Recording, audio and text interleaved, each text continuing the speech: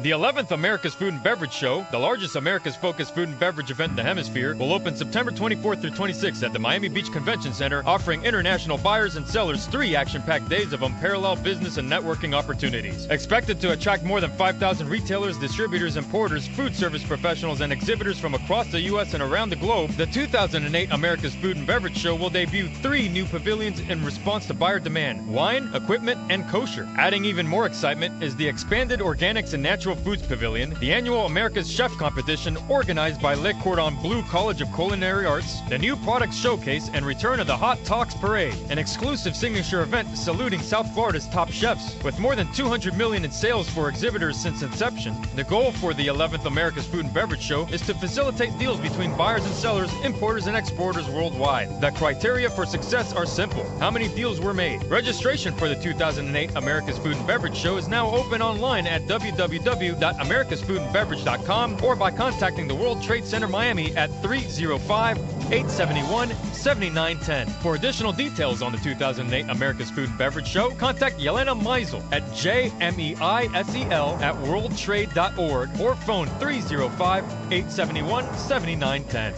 Seaboard Marine is an ocean transportation company that provides direct regular service between the United States and the Caribbean Basin, Central and South America. Seaboard Marine's success in the region for nearly 25 years has enabled it to expand into new markets, now serving nearly 40 ports in over 20 countries. Seaboard Marine's facilities include a private terminal of nearly 70 acres at the Port of Miami.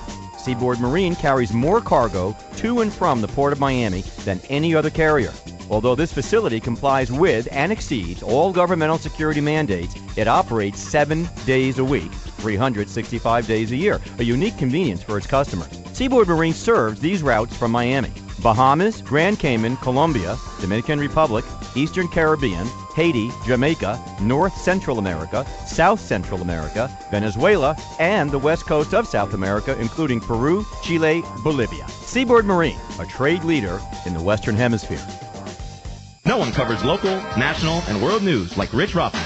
And no one covers local, national, and world shipping like DHL. DHL. Customer service is back in shipping. Fresh talk with a South Florida flavor. No one knows what it means, but it's provocative. This is the Rich Rothman Show on 1360 WKAT. It's definitely still his show, but I've hijacked it for a day. Larry Milian filling in for Rich Rothman on the Rich Rothman Show here on 1360 WKAT. Our digits 305-447-3201. Check us out live on the worldwide net at 1360WKAT.com. Visit us at therichrofmanshow.com. Oh, yes, and iTunes. Don't forget iTunes. I love when you give us a little iTunes plug. I like it. I like putting us in our pocket. It makes me happy. It's a beautiful thing. I love being in people's pocket. Another beautiful thing. Yeah. We've got joining us today here on the Rich Rothman Show, Ramon Bueno. Now, Ramon Bueno is an expert, and I say that, I don't even say it lightly, I say it strongly. Ramon Bueno is an expert when it comes to the Caribbean and the climate changes in the Caribbean and how that may affect current weather conditions, which includes hurricanes.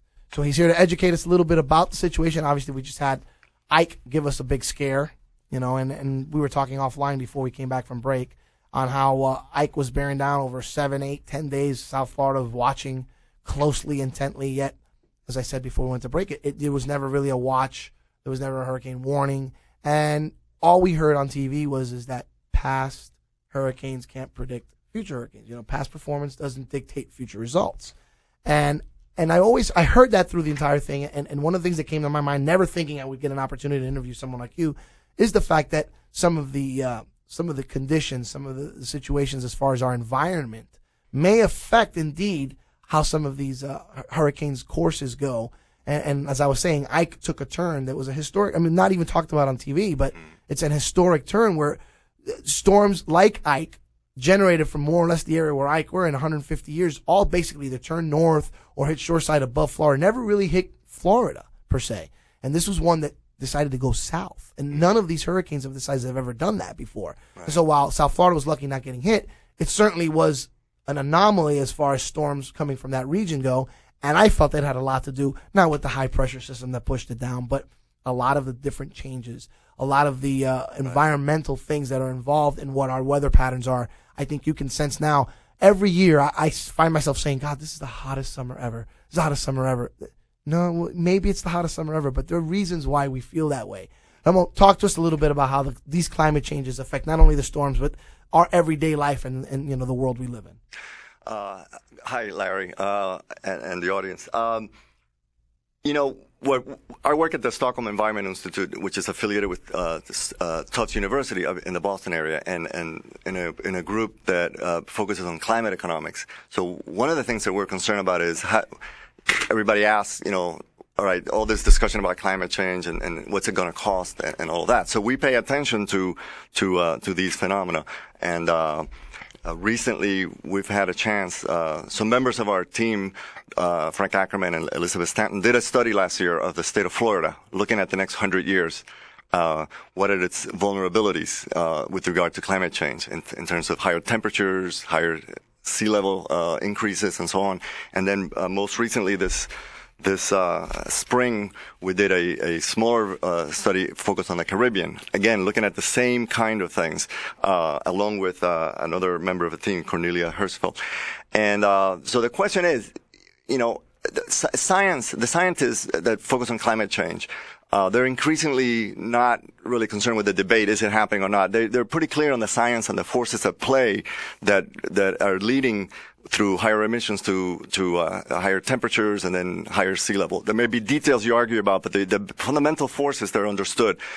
The same is not true about economic projections. The economists disagree about, even if the majority say, yes, this is real and it's important to take it into account and to do something about it. Right. Many of them say, let's wait, let's go slow. It's too costly. Now, how much more costly could our environment really? I mean, that's a strange angle to take. I understand money's such a big issue. No, it's a valid concern, right? I mean, the argument is it's going to be too much of a drain on the economy to do something about it. Slow down growth, loss of jobs, and all that stuff. So the flip side of that is, well, how much does it cost to wait? How much does it cost to not act? It's the cost of inaction. And we decided that there's been a series of studies that the group have done on precisely that, the cost of inaction. You look at two possible scenarios. One, optimistic, which basically assumes that the countries around the world get their act together quickly, start acting on the kinds of things that are going to slow down and limit climate change.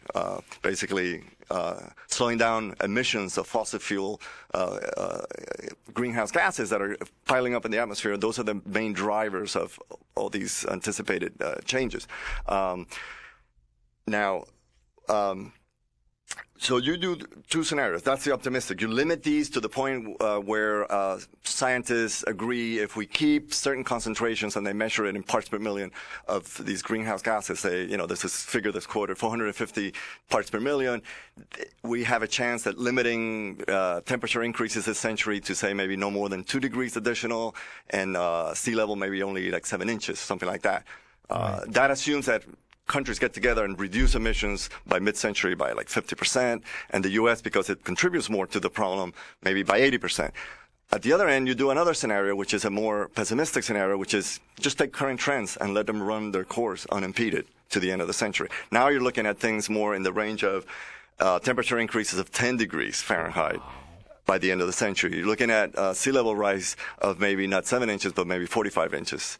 So now the question then is, well, one way you can answer the question of how much does it cost to wait is to use your best information available to put a price or assign some cost to both scenarios.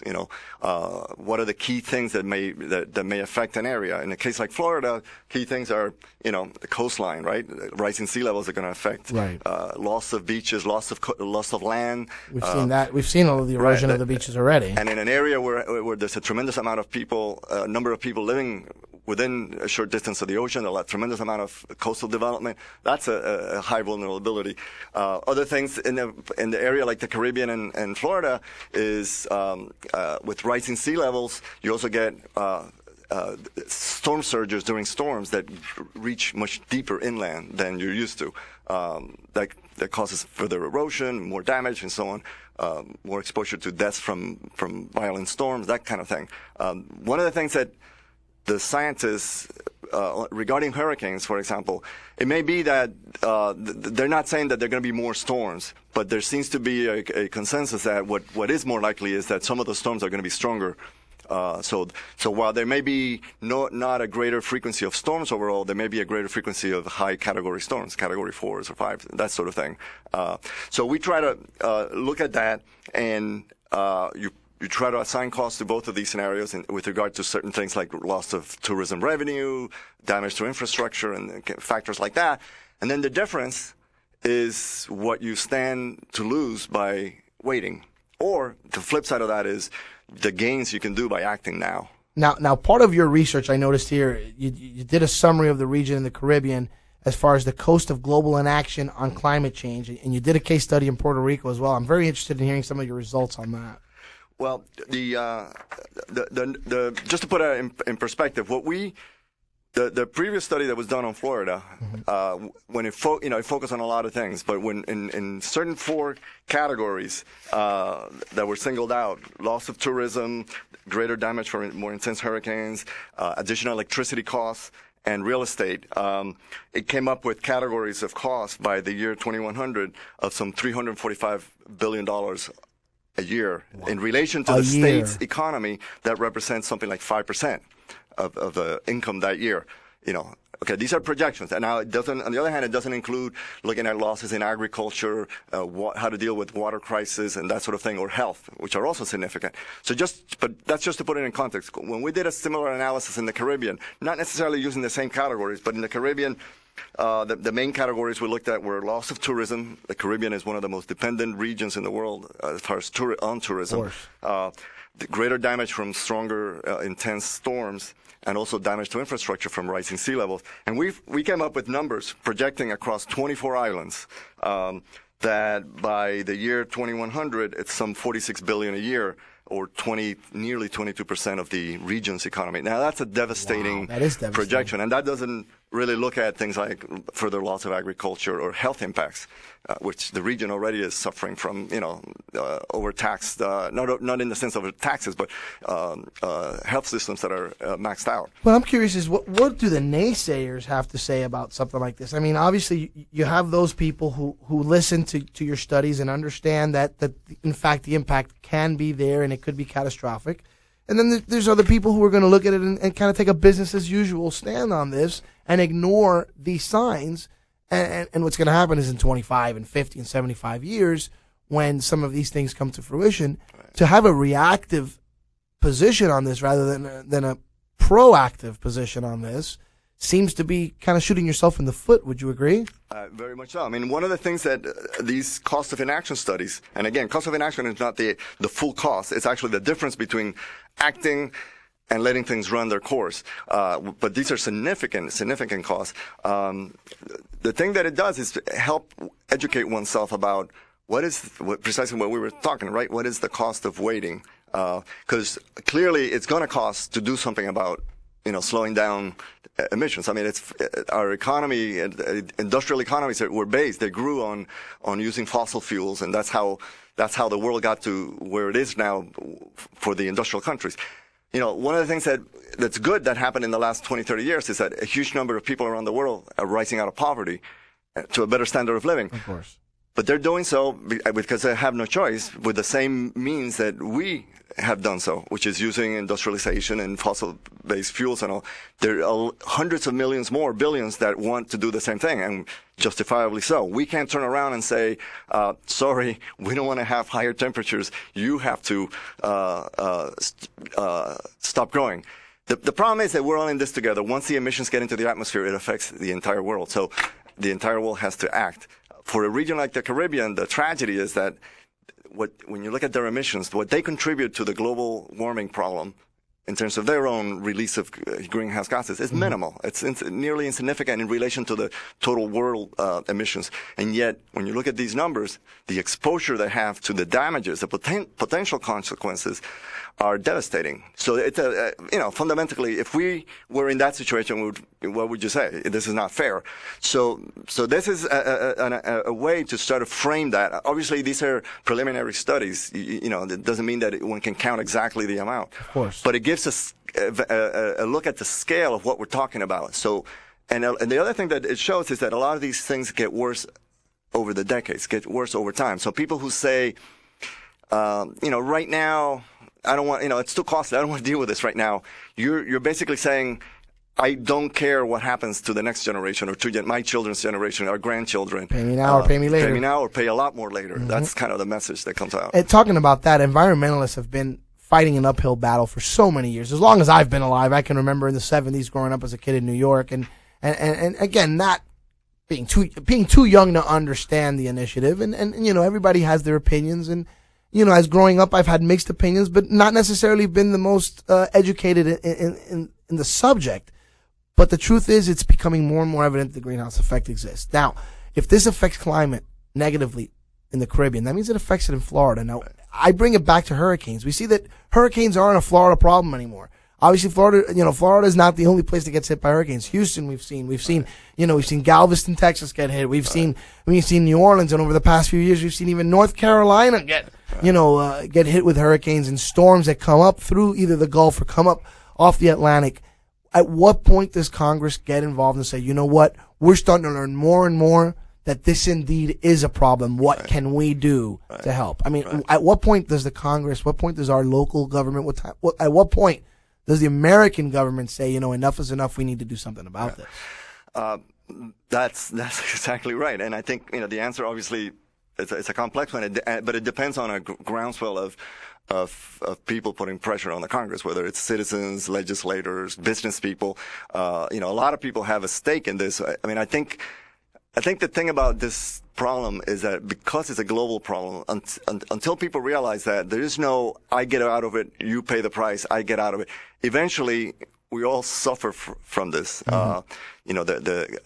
Compared to a couple of hundred years ago, the number of people who live in coastal cities, large cities, around the world is huge. So, I mean, if we let some of these worst possible outcomes take place, we're talking about things that have not been experienced before in terms of the number of people it's going to affect, how it's going to affect them. Cities like Miami are highly vulnerable.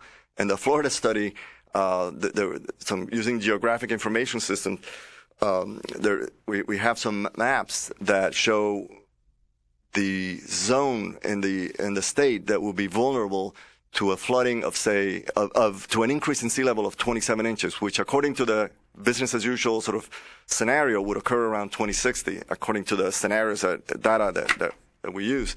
You look at the map and there's a fringe around the entire coast of the state, which looks skinny, but when you look at what's in there, in terms of population, it's nearly 10% of the population of the state, 1.5 million people. In some counties, it's 20% or more.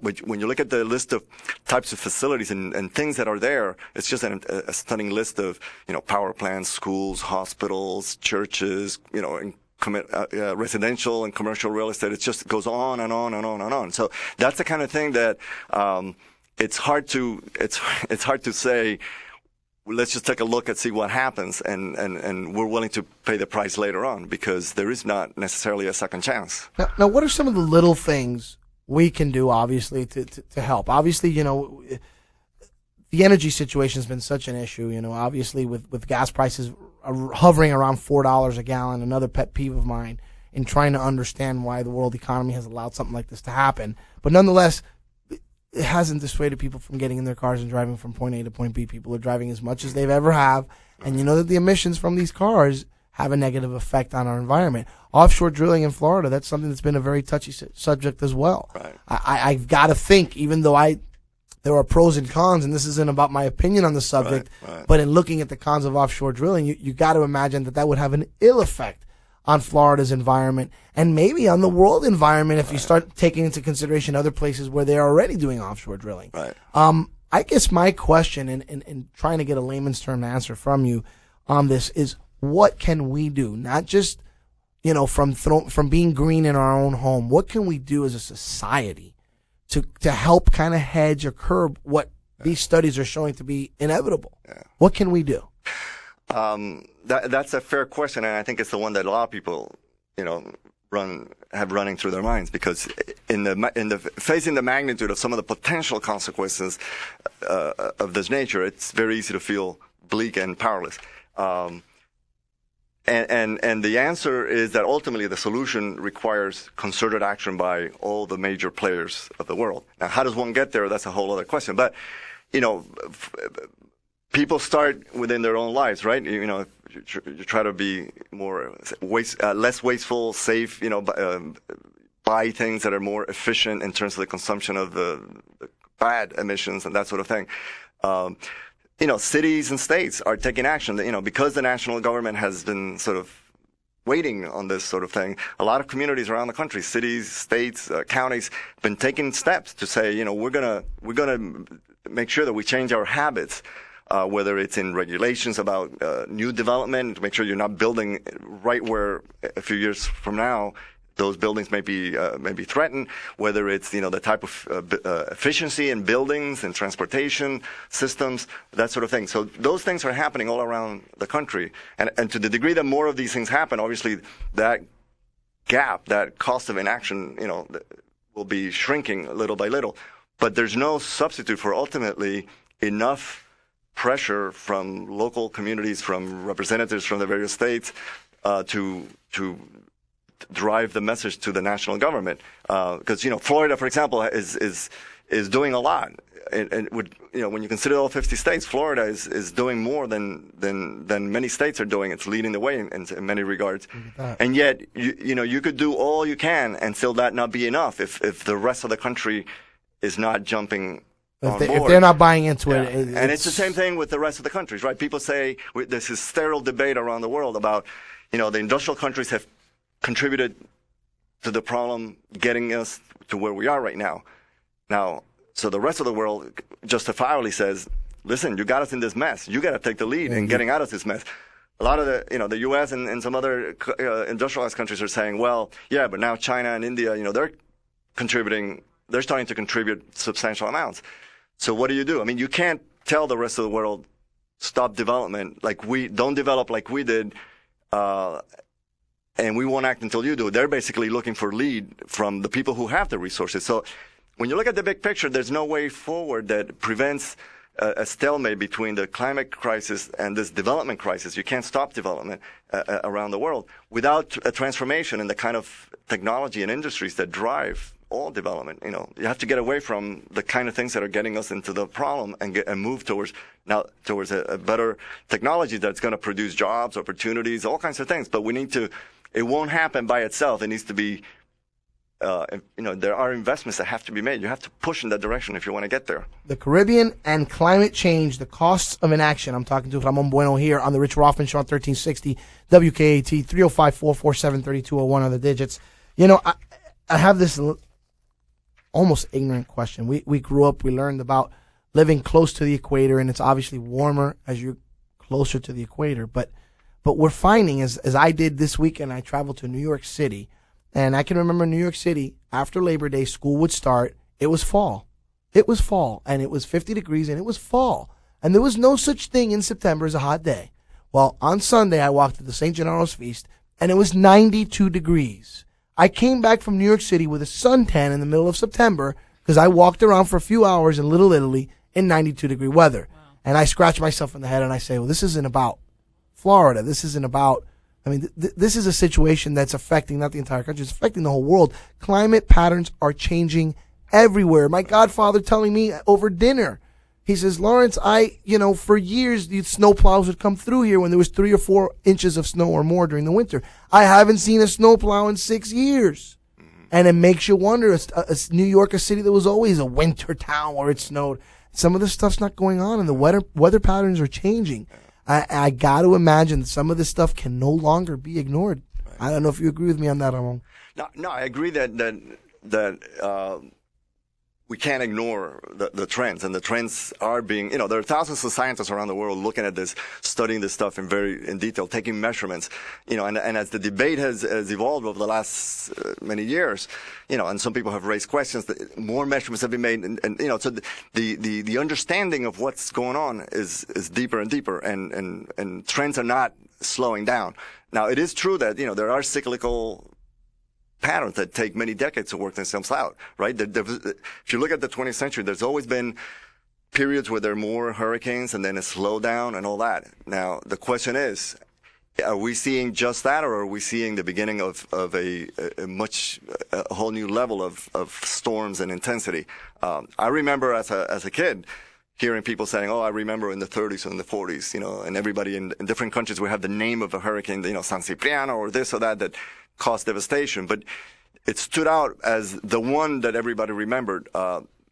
It seems to be true now that there are more that people remember. Yeah, there seems to be more memorable weather events than there used to be. So there are different things going on here all at once, and we just have to learn about it. The Caribbean and climate change, the cost of inaction, the study done through Tufts University. You can check the full report out online on www.gdae.org/CaribbeanClimate.html.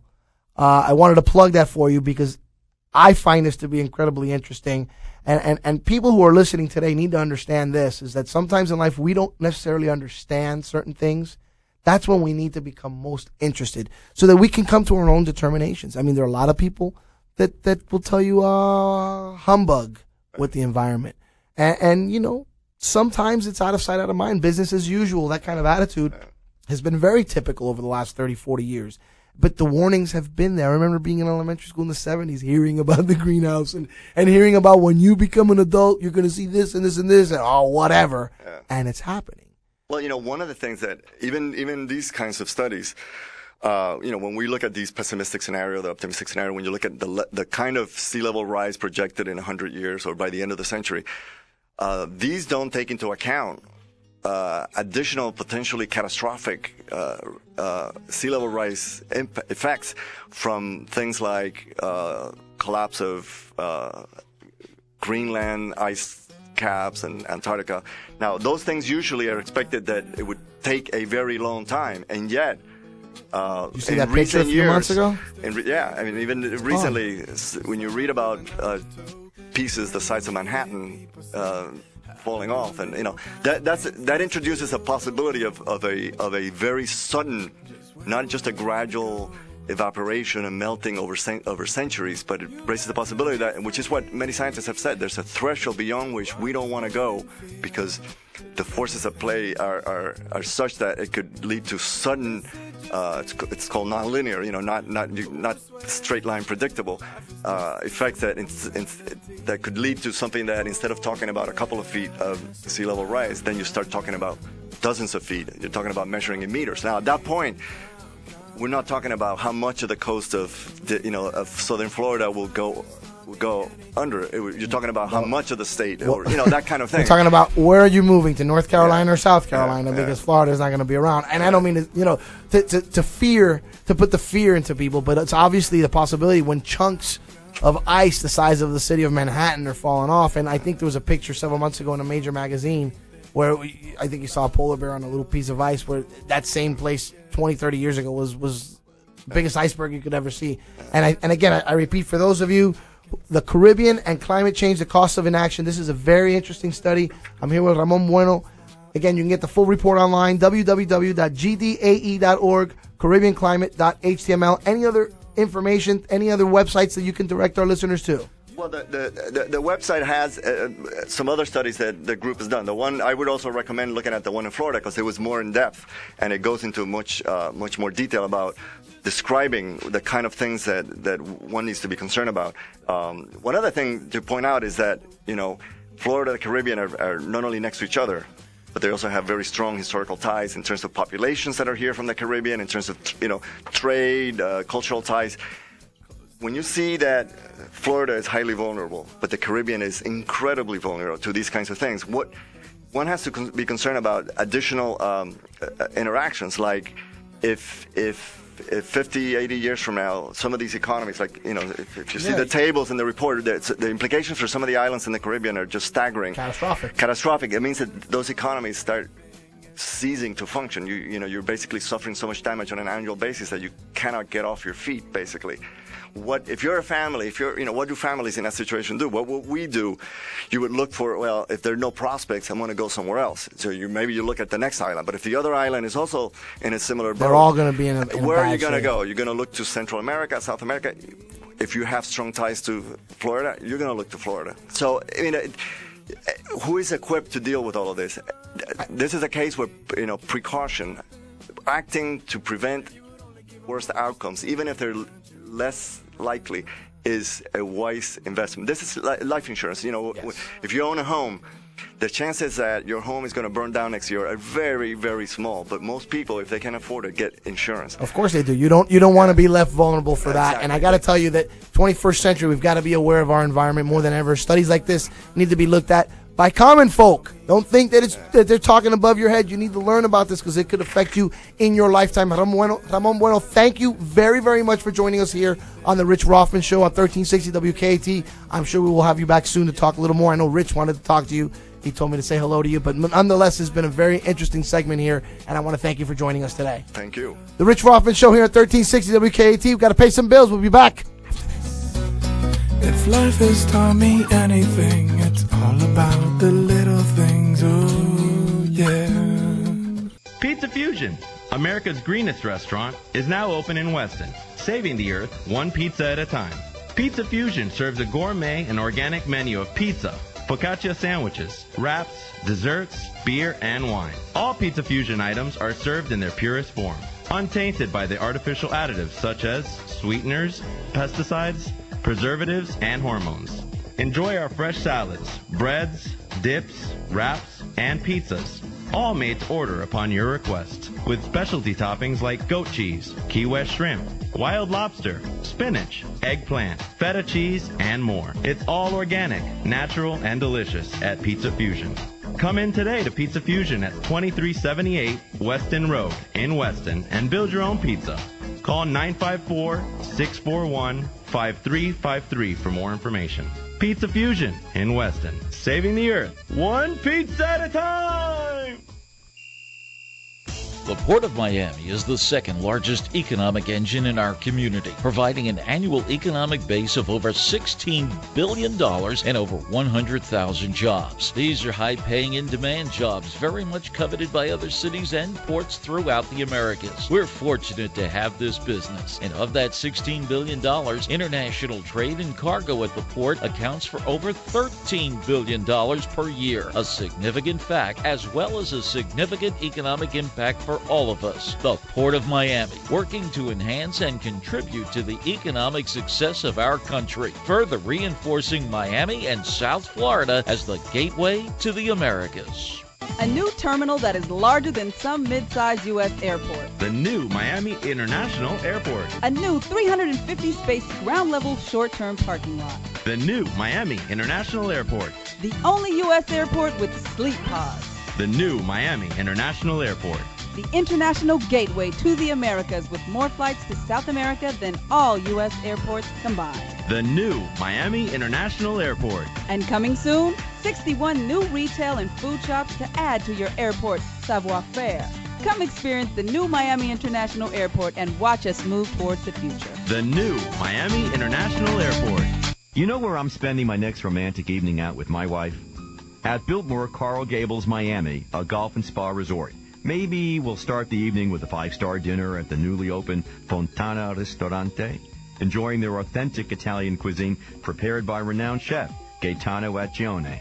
Or perhaps we'll dine at the acclaimed Palme d'Or restaurant. Zagat called Palme d'Or one of the best restaurants in the country. South Florida's best restaurants are at the Biltmore Coral Gables, Miami. On Thursday after dinner, we could really enjoy Biltmore Unplugged.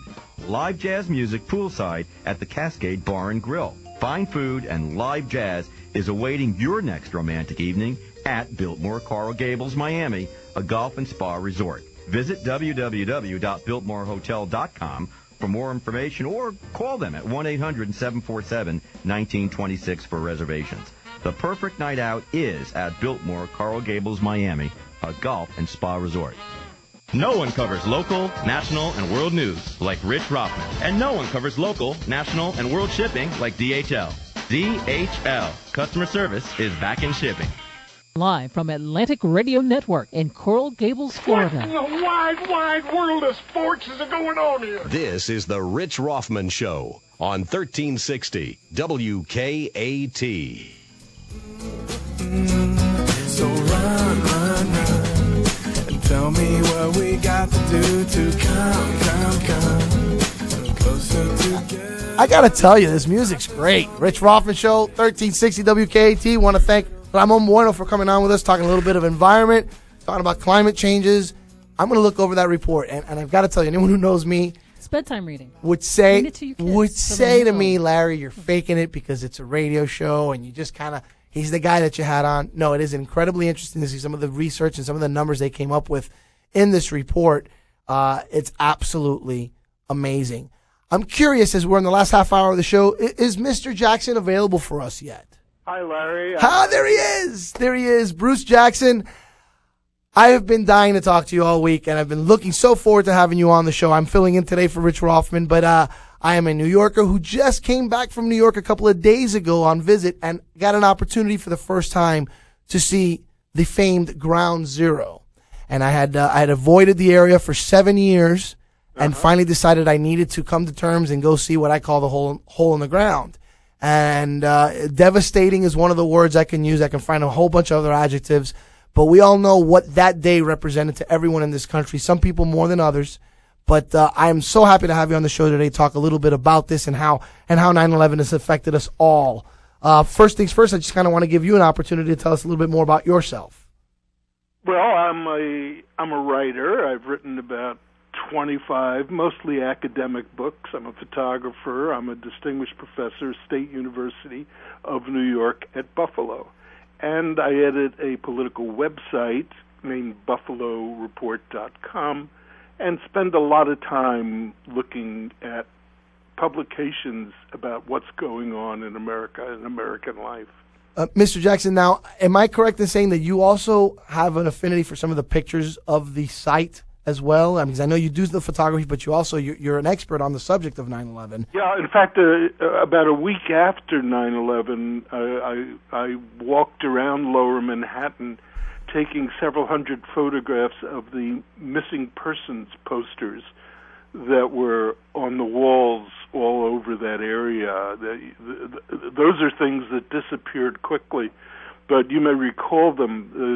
There were thousands of these that families and friends of the missing put up on the sides of buildings, in public telephone booths, looking for lovers, friends, children, spouses, most of whom were never found. In fact, most of whom the bodies weren't even found. They were just vaporized that day. And an amazing set of events were September 11th. We don't need to go too much into detail, as everyone kind of knows the order of events that day. But I'm more interested in the effects, the after effects of what happened from 9/11 and how it's affected the people in New York City. I had a personal observation 7 years removed from the date, 7 years and one date, as I was out there on September 12th. Friday, it was a rainy day. It was in the 50s. I went with my umbrella and my camera. And I was in awe to see thousands of people walking to and from wherever they were going, and no one looks at the hole. And I talked to several people, because the journalist in me, I got to walk up to strangers and ask them questions, as I did, and trying to find out what the hole represented to them as they came to work every day. And there was one lady, I bought some clothes at a Century 21, and she rang me up, and I asked her, and she flat out told me, I go the other way every day so I don't have to see it. It is evident that all of the effects obviously affected this country. All the effects of that day affected this country negatively. But I think the people within the city of New York, still to this day, 7 years later, even though they go about their business, I think it's a part of their everyday life. And I somehow don't feel like the city's going to recover fully until something else is built in that space, in those 16 acres. Oh, I think that's a really important thing that you just said, that until that space is redefined, you know, whether as memorial, as building, whatever, you know, there are all kinds of plans of what should go in there, what might go in there. But right now, it is a big open scar. No flowers grow, no children play, no people walk. You walk around it, you don't walk through it. And as you know from having visited it, it's a huge site. It's not just a place where an ordinary building came down. These were enormous buildings. So it is a huge piece of physical memory of what happened on that day. And it's so hard to ignore. I mean, they do have the fence covered, and you were talking about the memorials, Bruce. There were a few up there when I went on Friday, but obviously I could count them probably on two hands, and a couple of signs of actually people saying missing since September 11th. You know how some people actually do, because a body's not recovered, they continue to consider them missing, and in some people's hearts, even though there's been closure, I guess some of the loved ones of these people who have these signs up, that's how they memorialize that person's life, is that they're missing from this day. And I found that to be so interesting. I saw the flowers, but again, I repeat to you, what was astounding to me as I stood from afar and watched it, and I took pictures of just the people walking by. Hundreds of people walking by, Bruce.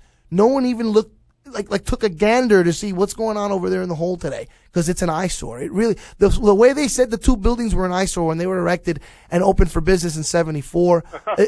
You remember that? I'm one of the people who hated those buildings when they went up. Remember the sun would hit off of it and it just shone. The way it shined amongst the skyline was so different than the other buildings. Yes. It just seemed kind of an anachronism in the skyline of New York, as you had all the old buildings, all the 19th century architecture, and then you had these two buildings that were eyesores in itself. And it took a few years for New York to kind of get used to them, but goodness did they fall in love with those buildings. I think that the love affair with New York and the Twin Towers, you can forget about the bombing in 93, you can forget about the obvious effects of 9/11, but years prior, how proud everyone in New York was of how those buildings stood tall and represented everything America represented, as far as the economy and the prosperous country that we live in, but then obviously the pride and joy of New York City. And I stood and I watched this, and I cannot believe the city where I was born and raised. The toughness of the New Yorker has just been tested over the last 7 years because of this. And again, I walked out of the train station, Bruce. And to see the hole and to see a building from the perspective of walking out of the Fulton County stop, Fulton Street stop, I'm sorry, and to see the building that I'd never seen before unless I was on the other side of those buildings, on the other side of the Twin Towers, it took me 15 minutes to gather myself and say, am I really looking at what I'm looking at? It was just kind of I call it an eyesore because that darn hole in the ground is just, it's like a canyon. I didn't expect it to be as big as it was. It's awesome. It is an awesomely big space. But I wanted to say something about what you said about those people walking by and not looking at it. The fact that they're not looking at it doesn't mean they're not seeing it, that they're not aware every time they walk by that it's there. It's like not looking at the scar on someone's forehead when you're talking to them. Yeah, you don't put your eyes at the forehead because you don't want to think about the scar. You don't want the person to think you're thinking about the scar. But you know it's there, and they know it's there. My daughter works in Manhattan, and she saw the towers go down, both of them. And she's never in that part of the city where she doesn't remember that day vividly. And I got to tell you, and I give my personal perspective as I sat in my home, and the report came in that a plane had flown into the World Trade Center, and I just thought it was some Cessna that lost control, and little did I imagine that my life and everyone's life would change in the minutes thereafter when the second plane flew through. In your experience, because this has become kind of a labor of love for you, not just the photographs that you took a week after, but obviously the entire 9/11 subject and how it's affected not just the city of New York, but this country and the things that have gone on in this country in the last 7 years because of those attacks on the towers. I kind of want to get your perspective on where we stand today as a country 7 years later. Well, I'm going to change phones because this one is making beeping noises at me. Okay, that means this might be running out of battery on you. Yeah. There we go. Okay. I think it has had profound effects on us. If you recall, only a few years earlier, in 1995, there was an attack on the federal office building in Oklahoma City. Yeah. That was, at first, it was very terrifying. I remember I was teaching that day, and somebody came into my class and said, the Muslims just blew up the federal office building in Oklahoma City. That was the immediate reaction, that it was a terrorist attack by outsiders. That one turned out to be done by a white Catholic kid from upstate New York, a Gulf War I veteran named Timothy McVeigh, and that never made it made an impact on us, but it was like a terrible air crash. It just didn't sear the national consciousness. 9/11 did. 9/11 was like many people at the time compared it to Pearl Harbor. It changed our status about our vulnerability, about our place in the world, about how safe we were. You may remember that for, I don't remember how long it was, there were no planes flying in the sky. Nothing flew, and there was a creepy stillness in a lot of places as things stopped. In subsequent years, there were major changes in American life, and some of them for the worse. We've been in 2 wars, and we seem to be starting a third. A huge amount of our national treasure has gone to funding those wars, and that's money that isn't going and hasn't gone to roads, to hospitals, to schools, to all kinds of things. There have been attacks on the Constitution.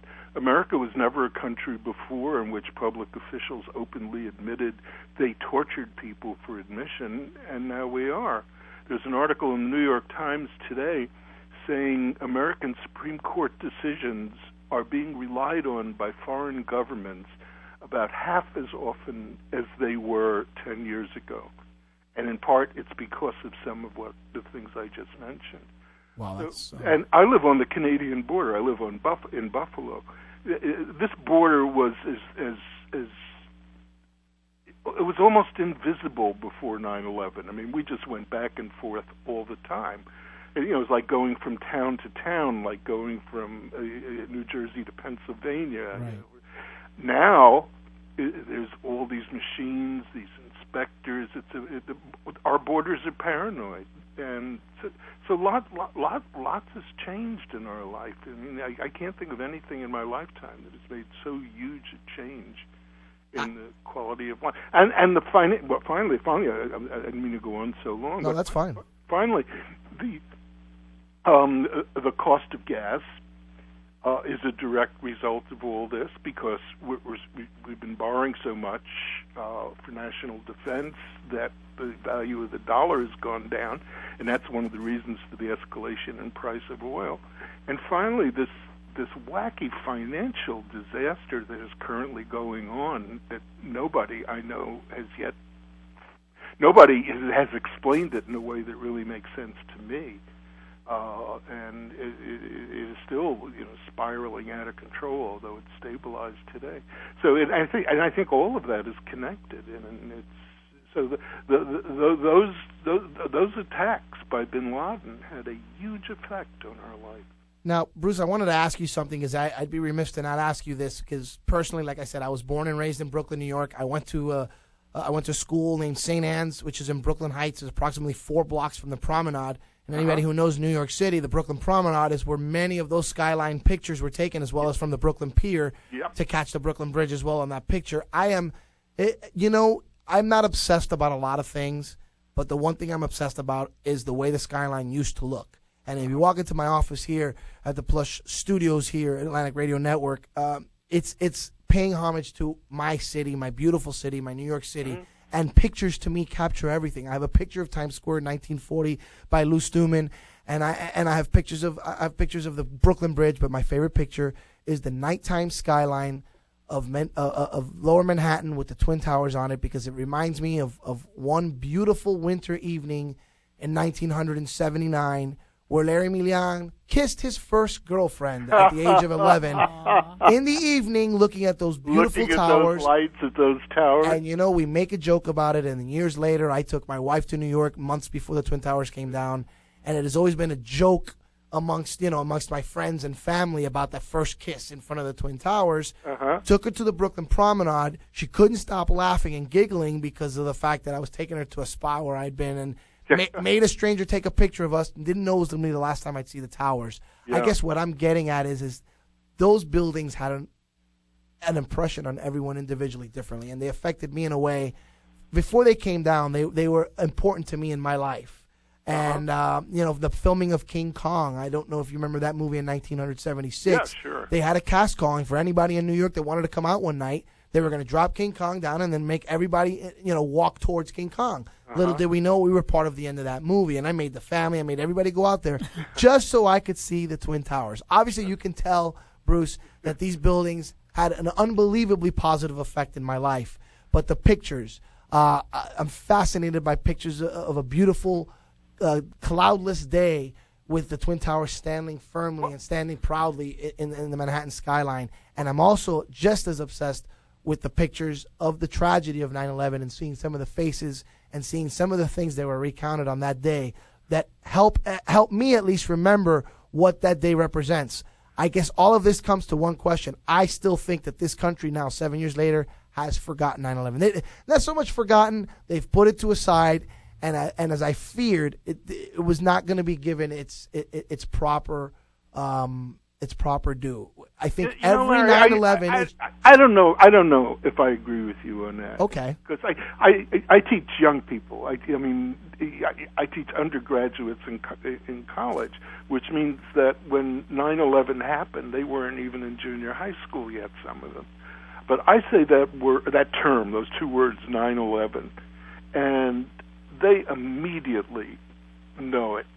They had none of our associations with those buildings. Most of them didn't see it on television as we did, but they've seen it since. It's been rebroadcast many times, and they know it was a major thing.